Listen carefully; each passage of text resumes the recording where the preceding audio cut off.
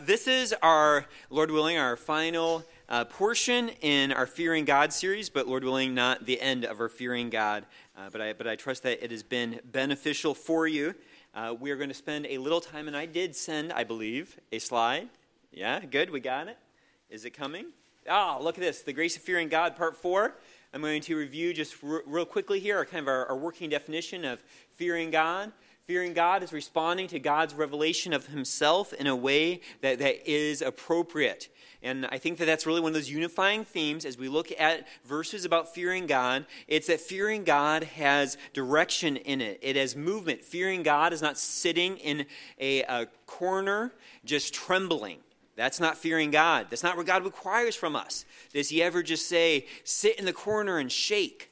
No, he always calls us to obey or to love him or to delight in him or to find our refuge in him, to put our hope in him.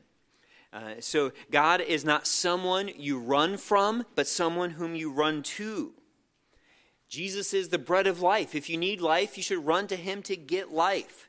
Now, we've talked about that particularly as we look at the New Testament verses, that fearing God is responding to God's revelation of himself in a way that's appropriate, but not only the revelation that God is judge, or that we have to give an account to him, that he's going to evaluate us. So it's a motive for us that Scripture gives for us to be obeying. I'm going to review just real quickly here, just what are some of those principles we've taken from those New Testament passages. But fearing the Lord motivates us to excel in obedience. Fearing the Lord guards our hearts from falling away, in that we cling to him, we stay close to him. Fearing the Lord doesn't mean we dread death and judgment. Because we fear him doesn't mean we spend all our time incapacitated by fear. I'm going to have to stand before God. This is going to be really horrible. No, if you're in Christ Jesus, you are so confident that you're not going to be condemned. All you're looking forward to is the rewards that he's going to give for the obedience he's working through you. It's a very different way of thinking about God as judge and fearing him. And fearing the Lord liberates us to love his commands and look forward to judgment. Rather than fearing judgment, you can look forward to it. Now, if you have your notes there, you can go ahead and flip on the back page. With us doing different things during equipping hour, I know that not every one of you have been here for every part, so I'm trying to review what the previous parts are. But I just want you to see what's there. We have our notes and references from the first part, and then our notes from the second and third part. So if you're new with us this morning, you can go back and study those references. If you have any questions about them, you can email or call me. And you can also listen to those messages online. So we're going to kind of, Lord willing, kind of finish this morning with this series. And let me get back into my notes where we are here. So it is good for us to remember that fearing God is more than remembering we're going to have to give an account to him. Our fear of him is going to be present when we are most confident in our salvation, when we are most encouraged by the fruit that he's producing in our lives. That is a time when you can be fearing him too. Fearing him is not just about, I really haven't been obeying and I'm kind of nervous. When you're most anticipating hearing Christ say to you, well done, good and faithful servant, is part of you fearing God. Okay, so fearing God is not negating hope. There is a kind of fearing God that you'll take to heaven with you. Right? Fearing God is not only pre-judgment day. Fearing God on the day of your glorification, when you are made to reflect Christ more than you'll ever will here on this earth, on the day of your glorification, is the first day of you perfectly fearing God. You'll fear him perfectly, the way that he deserves. So I do think we should ask ourselves, what is this eternal fear of God? What is this fearing of God that isn't just about, yes, one day I'm going to stand before him, but one day I'm going to stand before him, and I'll always stand before him. And so I've got some other quotes here we're going to look at as we describe what this fear of God is. It is when we're aware of his transcendence, when we're aware of his greatness, when we're aware of his infiniteness. But it's also when aware that this great, transcendent, infinite God has directed his mercy toward you. So let's look at a couple quotes here as we continue to think about fearing God. Here's a quote by Sinclair Ferguson. It's the indefinable mixture. And this is what we were talking about last week. It is difficult to say, is fear the right word? Is reverence the right word? Respect, awe? It's tough to find just the perfect word. It's an indefinable, excuse me for just a second. I'm okay, sorry about that.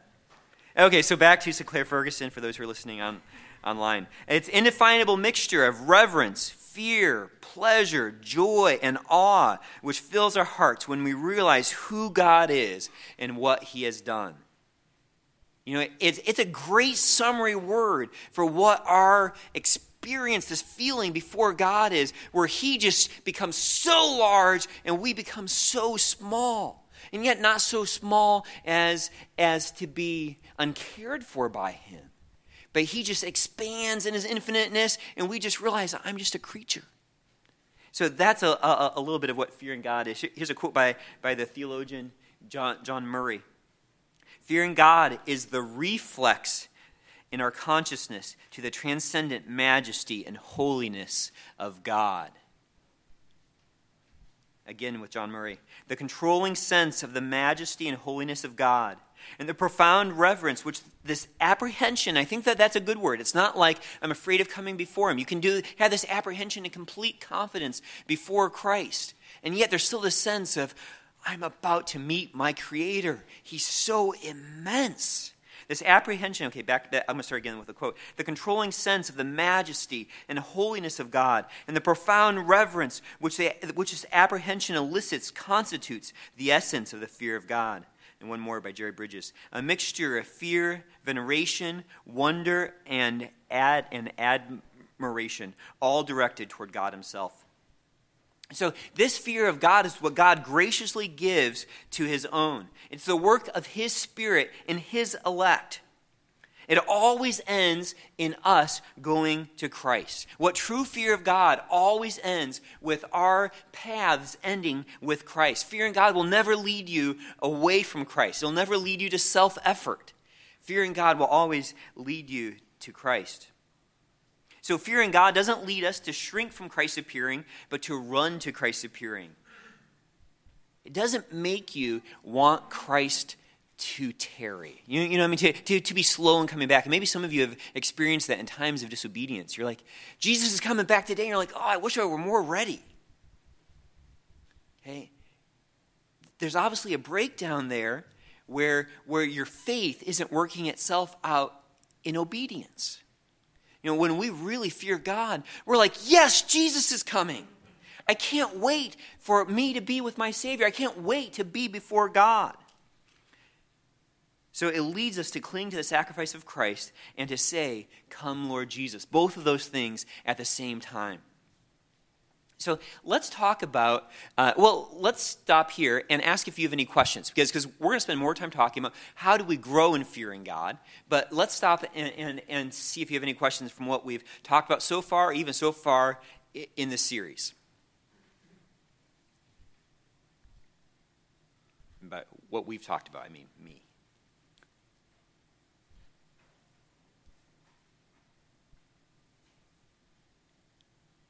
Well, let's talk about how do we grow in fearing God. And so how do we grow in the fear of God? And I would say that the most simple way is to meditate on his attributes. And that is our first blank there, to meditate on his attributes. And I think that's true to say that all of his attributes can lead. Now again, this requires his Spirit working inside of us. But all of his attributes, as we meditate on them, can lead to our fearing him. Again, it's not just about him being judge. Like when we think about God being omnipotent, that God is omnipotent, the powerful creator. Let's read Psalm 33, verses 6 through 9. By the word of the Lord, the heavens were made, and that by the breath of his mouth, all their host. That right there should be creating fear of God in us. He gathers the waters of the sea together as a heap. He lays up the deeps in storehouses. Let all the earth fear the Lord. Let all the inhabitants of the world. Stand in awe of him, for he spoke and it was done. He commanded and it stood fast. So we fear God because he spoke. And when you start thinking about the galaxy, so in the Milky Way, and I know we've got some scientists here. Do anyone know how many stars are in the Milky Way galaxy, our galaxy, a little corner of the universe we like to call home? 100 million stars. He just spoke, and they were all there, right? Like that makes us shrink. Then you put on that right now, it's estimated there's 100 billion galaxies. And I know that they are smaller or larger, but if you even estimate 100 billion, like my mind just popped, right? 100 billion galaxy with 100,000 million stars. Yeah, that's what it should have been. 100,000 million stars in each of those galaxies. There's 100 billion galaxies, maybe 200 billion galaxies. I don't know if they're ever going to come to the end of it. Yes, because it's finite and God is infinite. But, he just spoke and then he made the whole thing. And he stores the water. So when you think about and this is abstract, but I was curious, how much water is on the earth? There's a lot of it. And he puts it in its place. So in 1 cubic mile of water, right? So that's a lot, right? You guys know what a cubic mile is, a mile by a mile by a mile. There's 300... so in each one of those cubic miles, there's 1.1 trillion gallons of water in a cubic mile. Get this, there's 326 million cubic miles of water. That's a lot of water. And so what does that psalm say? He lays up the deeps in storehouses. Let all the earth fear the Lord. He keeps the water where it is. He spoke all the stars into existence. When we think about those kinds of things, we're just I'm so small, and he's my creator, and I have to give an account to him.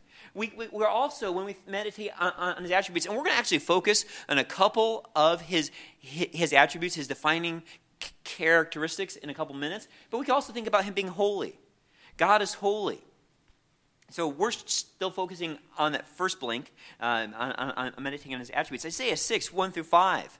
Isaiah has a fearing God moment here. In the year of King Uzziah's death, I saw the Lord sitting on a throne, lofty and exalted, with the train of his robe filling the temple. Seraphim stood above him, each having 6 wings. With 2 the seraphim covered his face, and with 2 he covered his feet, and with 2 he flew. And one called out to another and said, Holy, holy, holy is the Lord of hosts. The whole earth is full of his glory. And the foundations of the thresholds trembled at the voice of him who called out, while the temple was filling with smoke. And then I said, Woe is me, for I am ruined, because I am a man of unclean lips, and I live among a people of unclean lips, for my eyes have seen the King, the Lord of hosts. It doesn't specifically say that he's experiencing the fear of the Lord here, but that's totally what he gets. He is, when he says, Woe is me, I'm ruined. It's, I am undone, I am unraveling, I am falling apart.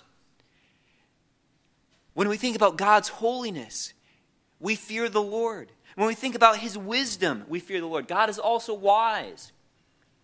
Romans 11, 33 to 35. Oh, the depths of the riches, both of the wisdom and knowledge of God. How unsearchable are his judgments and how unfathomable his ways. For who has known the mind of the Lord? Who has become his counselor? Or who has first given to him that it might be paid back to him again? God is wise, and I love how Wayne Grudem describes God's wisdom. This is probably one of my most quoted things about God's character.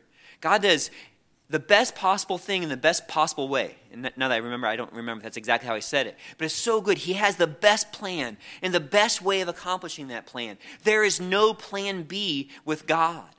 He has absolute precision. There's no estimating. There's no missteps. There's no going to a plan B. That's just incredible when you think about our lives and that he could have had accomplished anything the way that he wanted. He spoke all these stars into existence. Your life is a history of God working with perfect wisdom, absolute precision, accomplishing his best plan in your life right now. Those kinds of thoughts, like when you compare our wisdom with God's wisdom, it's just so humbling. right? We fear him because of that. And then we could go on. In all those attributes, his omnipotence and his holiness and his wisdom, those would just be pure terrifying if it weren't for his grace and mercy and love. What if all of that power and wisdom and holiness was directed towards your ill will, towards you having the worst possible existence? But it's not that. God is also merciful and gracious and loving. Speaking of fearing God, John Bunyan, the Puritan, said, "Where there is no sense or hope of the kindness and mercy of God by Jesus Christ, there can be none of this fear, but rather wrath and despair." Fear, true God-pleasing fear, includes all of his attributes. It's not just looking at this infinite God who could squash us. It's remembering that this infinite God who could squash us is merciful and gracious and compassionate. And John Bunyan again said, "Nothing can lay a stronger obligation upon the hearer to fear God than a sense of or hope in his mercy." Right? It's the fact that God is merciful to you, and you're just like, I'm just almost, I can't speak before him, right? We just run to him. This is the God who says, "Come to me, all you who are weary and heavy laden, and I'll give you rest." The God who spoke everything in existence says, "Run to me." It's so encouraging. And I've quoted this verse several times. Mysterious and awesome. Psalm 130, verses 3 and 4. "If you, Lord, should mark iniquities, O Lord, who could stand?" And that's what Isaiah is saying. I'm in trouble here. I'm undone. I can't stand. But then verse 4 of Psalm 130. "But there is forgiveness with you that you may be feared." Right? It's not just there's judgment with you that you may be feared. That's true. But real God-pleasing fear, there's forgiveness with you that you may be feared. Its fear has direction to it.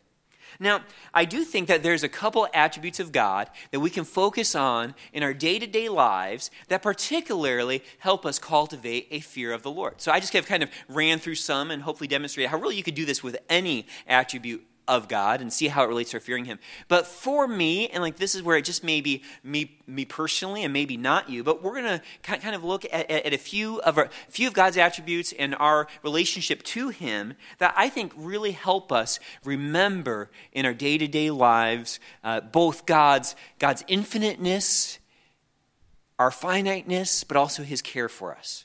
So I think that one, this is your second note there. Oh, that's really small. It's 24-point font. I think it looks too small there. But meditate on God's sovereignty. Meditate on his sovereignty.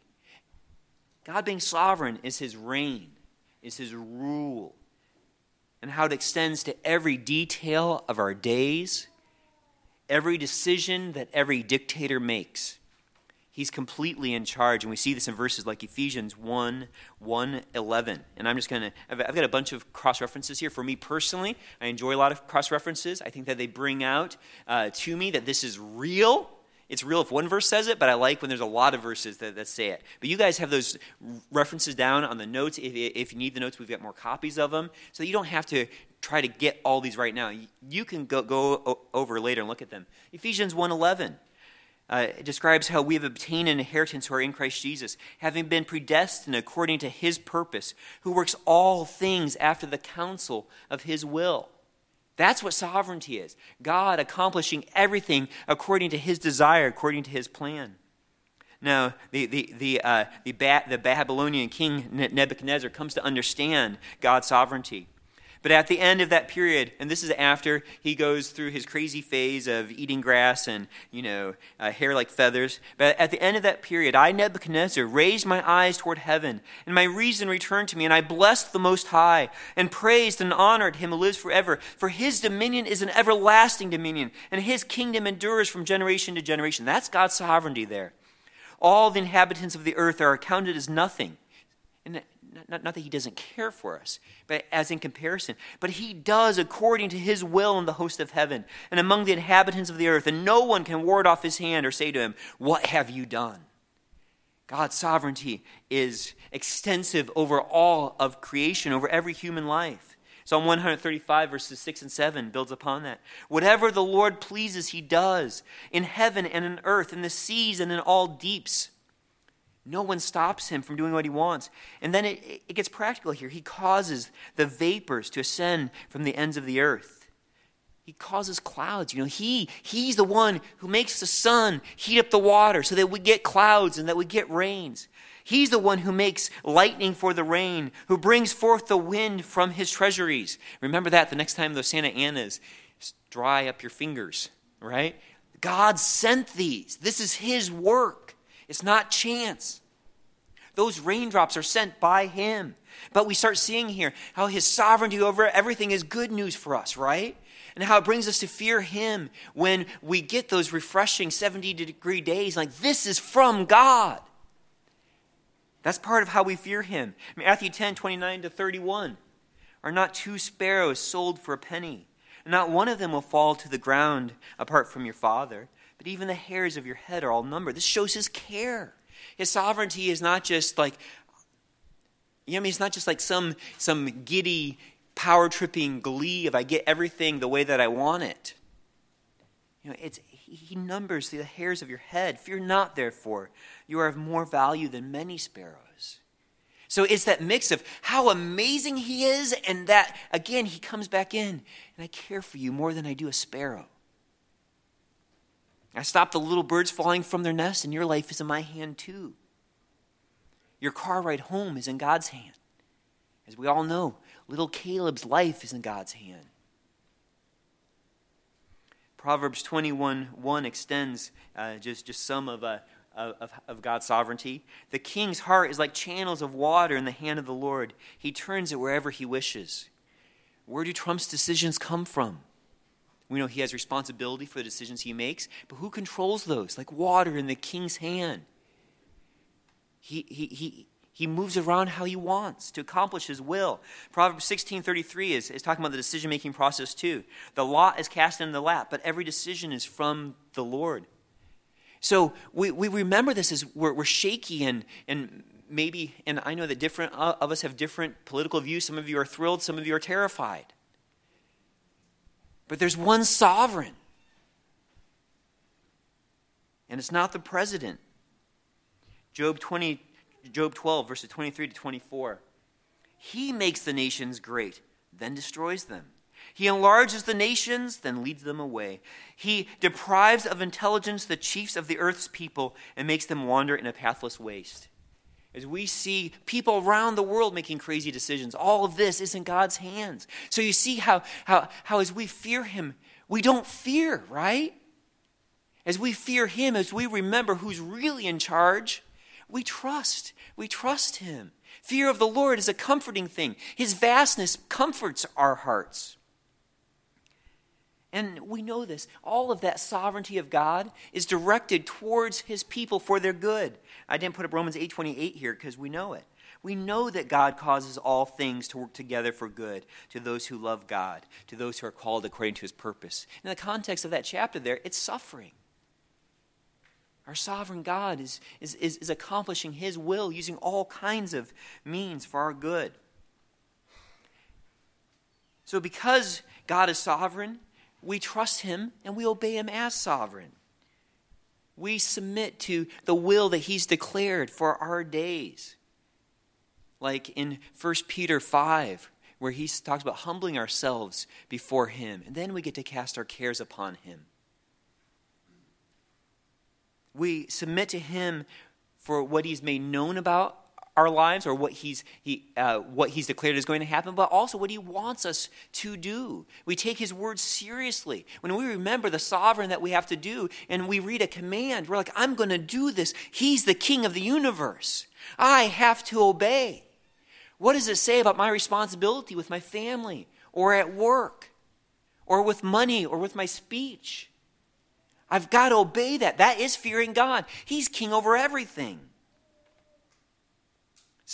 It is submitting to the authorities put into our lives, whether wives to husbands, children to parents, workers to bosses, the political authorities, elders of the church. All of life is under God's authority. So I think a great question to ask is as you think about fearing him, are you bucking against him, or are you submitted to him?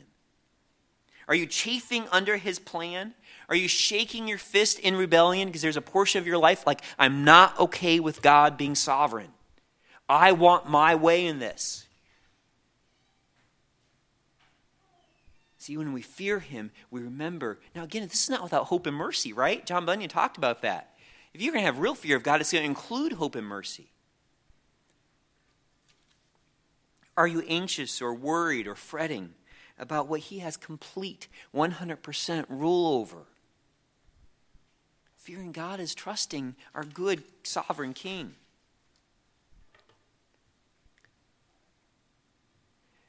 So I think that we can grow in fearing God by meditating on his sovereignty. We also can grow by meditating on his presence. So we can grow by meditating on all of his attributes, but specifically his sovereignty, but also on his presence. All of life, whether 7 or 8 billion, all of these lives on earth are lived in God's presence. 24 hours a day, every second of every hour, from conception to death, then even into eternity. Jeremiah 23, verses 23 to 24 says, Am I a God who is near, declares the Lord, and not a God far off? Can a man hide himself in hiding places so I do not see him? Declares the Lord. Do I not fill the heavens and the earth, declares the Lord? There's no place where we go outside from his presence. Psalm 139, 7 and 10 captures this so beautifully. Where can I go from your spirit, or where can I flee from your presence? If I ascend to heaven, you are there. If I make my bed in Sheol, behold, you are there. If I take the wings of the dawn, if I dwell in the remotest parts of the earth, even there your hand will lead me, and your right hand will lay hold of me. Again, look how encouraging that verse 10 is, right? Will lay hold of me. This is not just a doctrine to make us shake, right? This is encouraging. You can't get outside of God's presence. If you are in Christ Jesus, this is comforting news for you at all times. There's good news. I don't know if I put this verse up here. Yeah, it's Deuteronomy 31:8. The Lord is the one who goes ahead of you. Now this was a promise to Israel as they were ready to take the promised land. But you'll see some New Testament leaning here. He will be with you. He will not fail you or forsake you. Just as much as quoted, Jesus will never leave us or forsake us. Do not fear or be dismayed. God was with the people of Israel, and he is with his people now.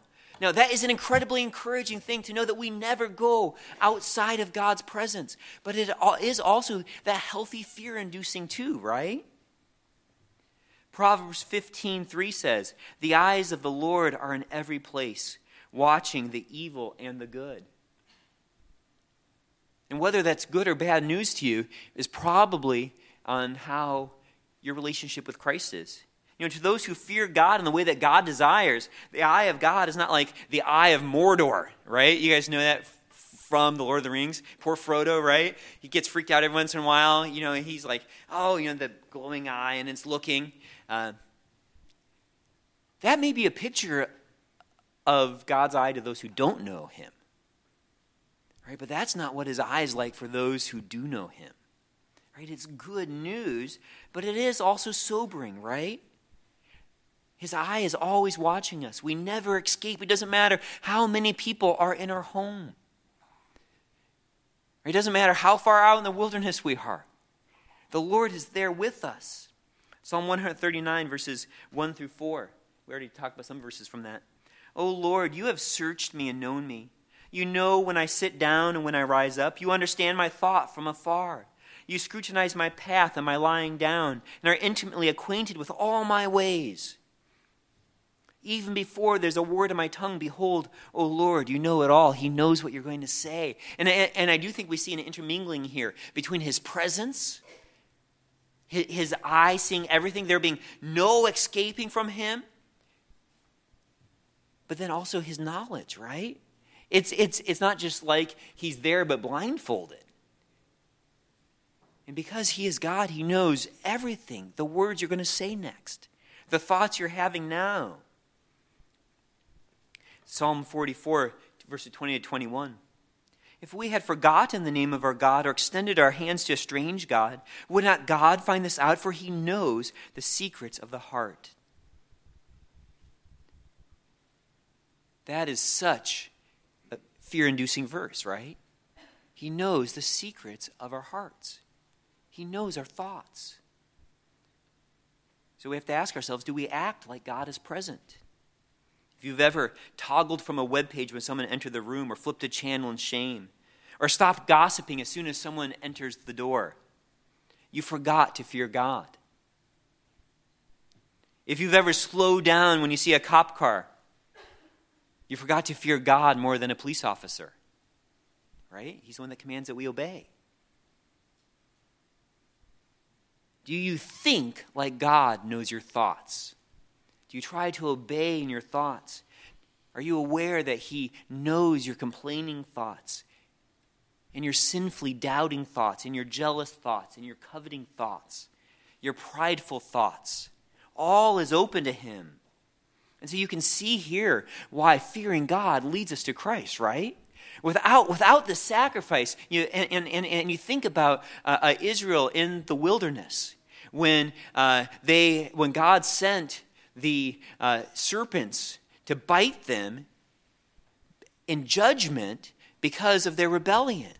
But he lifts up a bronze snake and says, if you go and look at this snake, and it would take intentional work on their part. They would have to go and look. It would be an act of faith to do that, but they'd be saved. Right? This fearing God would be a horrible thing if Jesus hadn't been lifted up. But he has been lifted up. Listen to where Hebrews 4:13-16 goes. And I want to emphasize this because it could just be such a damning doctrine if there's not hope in Jesus Christ. It would be if it were not for Jesus Christ. It says, and there is no creature hidden from his sight, but all things are open and laid bare to the eyes of him with whom we have to do. Therefore, since we have a great high priest, and I love that, right? There's no creature hidden from his sight. All things are open and laid bare to the eyes of him with whom we have to do. Oh, we're in trouble. But he doesn't stop there. Therefore, since we have a great high priest who's passed through the heavens, Jesus, the Son of God, let us hold fast our confession. For we do not have a high priest who cannot sympathize with our weaknesses, but one who's been tempted in all things as we are, yet without sin. Therefore, let us draw near with confidence to the throne of grace, so that we may receive mercy and find grace to help in time of need. All right, amen? Right? So that as we realize, no, he knows all my thoughts, we get to run to Jesus Christ. And even more, he was tempted as we are. He's sympathetic with us. So, just as an aside, how important to fill our thoughts with God-pleasing thoughts. You know, and thinking about this context, I don't really ever thought, we think a lot about how sanctification is affected by us, controlling our thought life. But think about Philippians 4:8 in this context. Brethren, whatever is true, whatever is honorable, whatever is right, whatever is pure, whatever is lovely, whatever is good repute, if there's any excellence and if anything worthy of praise, dwell on these things. Think on those kinds of things, because God sees your thoughts. Now, this is not just to be fearing, this is an opportunity to please him. Think on good things so that you can be pleasing to him in all of your thoughts, not just because it makes you more holy, well, that's true, but he can enjoy what you're thinking about. Isn't that lovely to think about? God loving our thought life. Or 1 Thessalonians 5:16-18, rejoice always, pray without ceasing, in everything give thanks. Those things is God's will for you in Christ Jesus. Right? It's good news. Our Father knows all of our thoughts and can enjoy them increasingly. And one day in heaven is going to be pleased with all of them, always, for eternity. I can't wait. So we can meditate on his presence. We've talked about meditating on his sovereignty. We can also, and this is about who he is, but it's also about who we are. And so I'm kind of cheating here. But meditate on his independence and our dependence. I think that this is something that can really help us growing in fearing God. To meditate on his independence and our dependence. God alone is independent, right? He could have, if he had chosen, existed for eternity with no one else beside him and been perfectly happy. Right? God the Father, God the Son, God the Spirit, eternally loving and enjoying and praising one another for all eternity.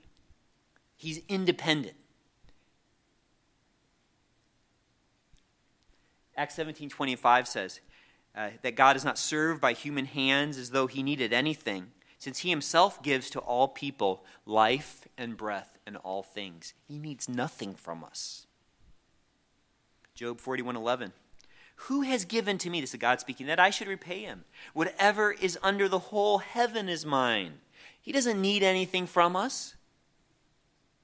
And Wayne Grudem said, without creation, God would still be infinitely loving, infinitely just, eternal, omniscient, Trinitarian, and so forth. All of those things would exist for eternity without him making a single thing. He is totally independent. And all of creation is dependent upon him. I do think that our dependence upon God is a good God-fearing inducing thought, a fear of God inducing thought. We are dependent upon him. Hebrews 1:3, specifically, we're dependent upon his Son. I don't even understand physics, but there's some mystery here.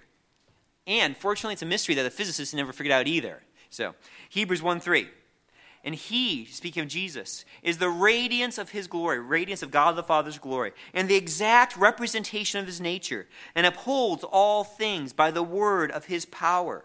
That's amazing. He upholds all things by the word of his power. Why do we exist? Because Jesus is keeping us together. He is sustaining this universe. He did not wind it up and just let it go.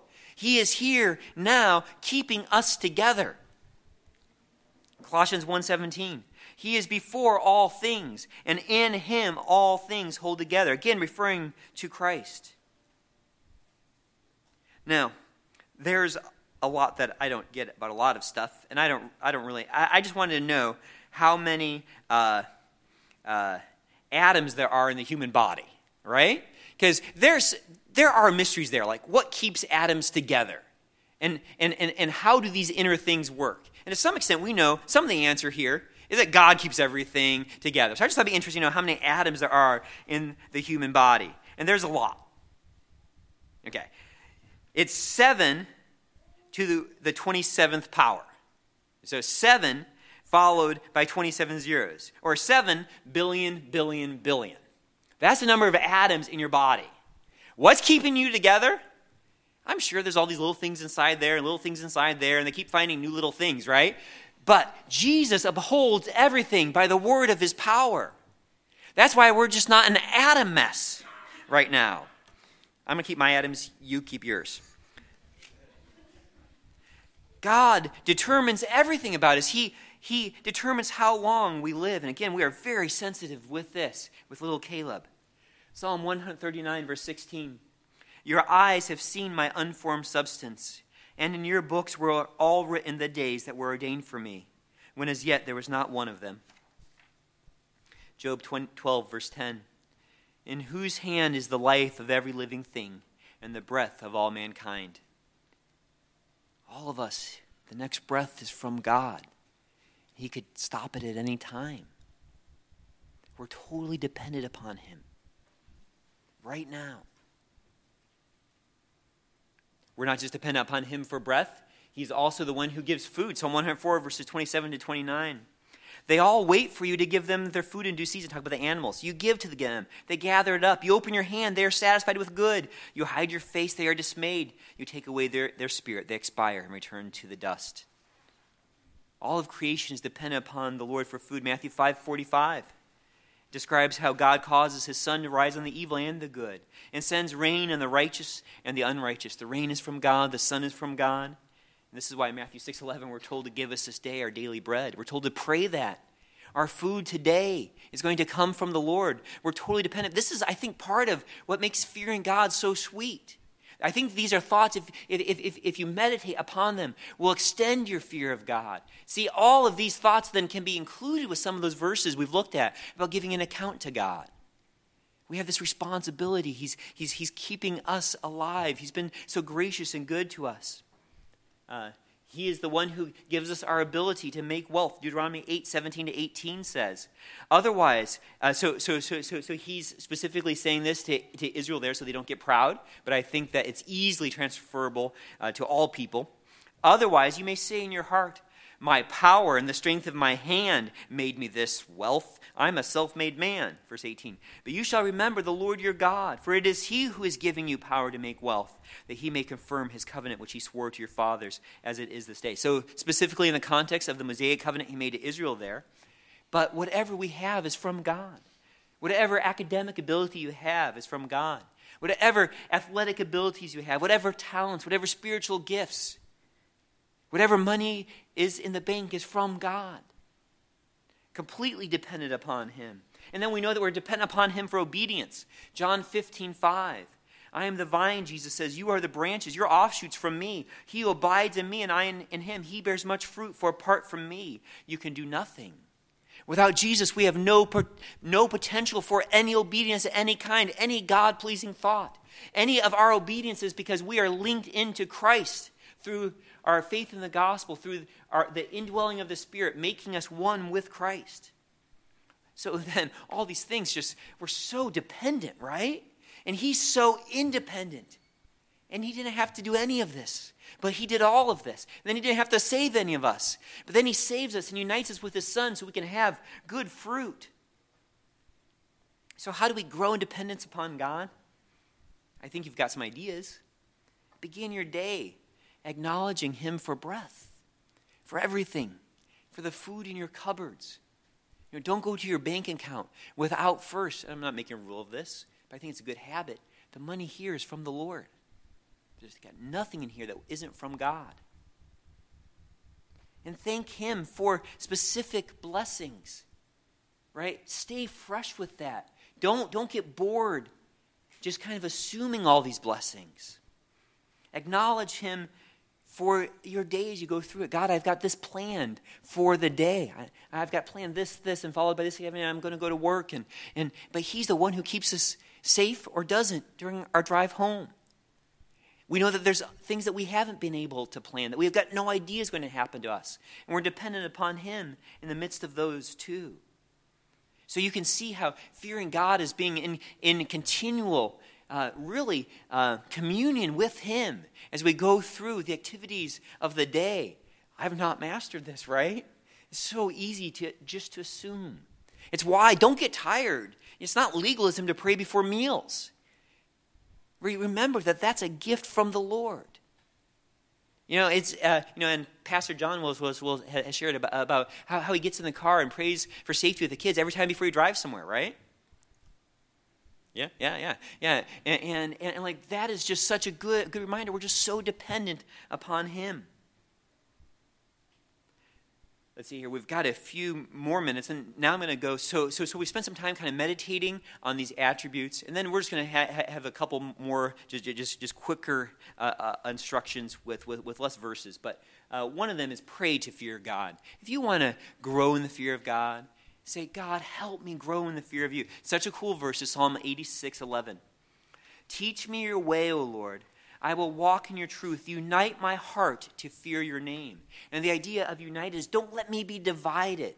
Don't let me have a schizophrenic heart. Let me be all in fearing you. Let my heart have one direction, be to fear you, God. And then what's so cool is that Jeremiah 32, verses 39 to 41, I think I've read this every week. It just shows that this fearing God is part of God's new covenant ministry to us. It's what he promised to Israel, what the church has been able to enjoy the blessings of. Psalm 32, verses 39 to 41. And I will give them one heart and one way. There's the undivided language. One heart and one way, that they may fear me always for their own good and for the good of their children after them. I will make an everlasting covenant with them, that I will not turn away from them to do them good. And I will put the fear of me in their hearts so that they will not turn away from me. You see what fear does? It keeps us not turning away from God. It keeps our attention glued on God. Our focus is him. And yet we know that we're stuck between this already and not yet, right? Our hearts are already unified. We already have this one heart to fear God. And yet we know that all of a sudden we're tempted. And whether it's because something doesn't work right at home, or because how the kids are behaving, or something we see on television, we're tempted in so many ways. All of a sudden, we're like this two-headed dragon, right? Like, I want to fear God, but I want this too. So that's why in Psalm 86:11 it says, unite my heart to fear your name. Give me a single-mindedness to fear God. Cultivate a compelling vision of God. Think about his attributes. Beg for that single-mindedness. And that leads to read to fear God. Read to fear God. So pray to fear God. You should also read to fear God. Psalm 19 verse 9 says, "The fear of the Lord is clean." And I didn't think about opening my Bible there. I just want to show that this is in a famous passage. And today, unfortunately, well, it's not totally unfortunately, my office is being used, so I didn't get my NASB I bring to church. I have the ESV, which sometimes I use at home, but it's going to be okay. So Psalm 19, verse 7. I just want to show you these are famous verses. "The law of the Lord is perfect, reviving the soul." It's talking about the law of the Lord. "The testimony of the Lord is sure, making wise the simple." Testimony, okay, what God's done. "The precepts of the Lord are right, rejoicing the heart." More about God's rules. "The commandment of the Lord is pure, enlightening the eyes. The fear of the Lord is clean, enduring forever." Really interesting, right? He just talked about the law, the testimony, the precepts, the commandments, and the fear. What he's saying there is that fear of the Lord. It's not talking about the fear that we feel. It's talking about God's word there. It's another way to talk about God's word. The fear of the Lord. This is the fear of the Lord. That's incredible. It's called a metonym of effect, if you like that. I was thinking about another one, like you could say, you could talk about dinner being the satisfying of your appetite. Okay? Yeah, it's kind of weird, but but that's what dinner is, right? It's a satisfying. It's a metonym of effect. Okay, so the fear of the Lord. He's talking about God's word. That's what it does in you. It brings fear. Again, this is not just fear of judgment. It's the fear before the infinite God. Yes, I have to give an account to him, but he's also the one who keeps me alive, the one who extends grace and mercy, who said, "Worship my son." So he says the fear of the Lord is clean. It makes us acceptable in God's presence. It's cleansing. So we need to read God's word, and I really would encourage, read the Old Testament. You know, read the Old Testament. And even if you're just like, I don't get a lot of it, just keep reading through it. And you may do it at a slow rate. You may just try to do a couple chapters a day. Just keep reading through the Old Testament. The Old Testament is just so, I mean, we love so much about the New Testament. And we love so much. And some people say kind of crazy things. I'm hopefully not criticizing you. I'm going off script here, right? But, you know, the New Testament's all about the love of God. And the Old Testament's all about the wrath, right? We know that that's not true, right? God's wrath was never more displayed than at the cross. But people say that for a reason, right? It's just because when they read the Old Testament, it's just such a transcendent, sobering, powerful, sometimes terrifying view of God. Read through Jeremiah. So the New Testament becomes so much sweeter when you've got the fear of God, the fear of the Lord, doing the fear of the Lord's work in you. When it's cultivating that fear. So read the Old Testament too. Not trying to heap burdens upon you, but I think it's good for you. And I'll read. I'm going to skip that because we're running out of time. So as far as reading to fear God, read good theological books. So John Bunyan said, "For as man drinks good doctrine into his soul, so he fears God." If you drink good doctrine into your soul, so you fear God. If he drinks in much, he fears him greatly. If he drinks in but little, he fears him but little. If he does not drink in it at all, he does not fear him at all. And I say that that's totally true. It's true of my experience. It's probably true of many of yours. That the more you are, first of all, of course, in God's word, the fear of the Lord, but also in good theological books. The more you read, the more you fear God. And systematic theologies are great for this. Pastor John is always quoting J.C. Ryle. J.C. Ryle oozes the fear of God in this way that makes you still adore him, right? Right, John? Just this mix of the transcendence of God, but you get to know him as Father at the same time. J.C. Ryle is just masterful at that. I love Martin Lloyd-Jones' for that same reason. His collection of sermons on the Sermon on the Mount is great. Spurgeon is great at this. Edwards and Calvin. And really, I would say if you've ever stretched yourself to read a Puritan and even a updated version of one, Puritans, those men honestly refresh me because I feel like the windows on my car just got cleaned, right? It just kind of like clears it up so that I'm like, that's who God is. Now, God is revealed in his word, but sometimes it's just sweet to have his word exposited and just people think in these creative ways. And so Puritans often have that effect for me. And they were known for having a big view of God. They get a bad rap for being all terror and judgment. I would say that they definitely aren't. And so it's also reading books on the attributes of God. Okay, last here is remember to fear God. And I'm not saying remember to fear God, like, oh, I need to set a timer to remember to fear God. Well, that's maybe not a bad idea. At one time, my dad had on his watch, he saved a little reminder that went off every hour because he wanted to just keep remembering something about the Lord or his dependence upon him. But remember to fear God. So keep a record of God's blessings. Thanksgiving is coming up, but we shouldn't just preserve that for Thanksgiving, but milk it, right? I mean, your kids know that you're going to be talking about all the great things that God has given you. You're going to go into people's homes and talk about what you're thankful for.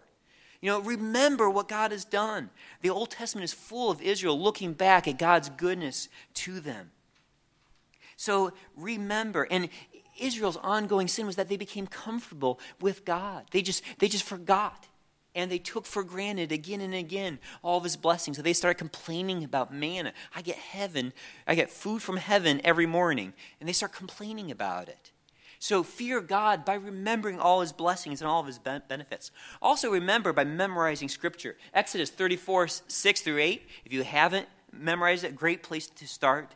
The Lord passed by in front of him and proclaimed, the Lord, and we know that that's Yahweh there, right? Yahweh, God, compassionate and gracious, slow to anger, and abounding in loving kindness and truth, who keeps loving kindness for thousands, who forgives iniquity, transgression, and sin, yet he will by no means leave the guilty unpunished, visiting the iniquity of fathers on the children and on the grandchildren to the third and fourth generations.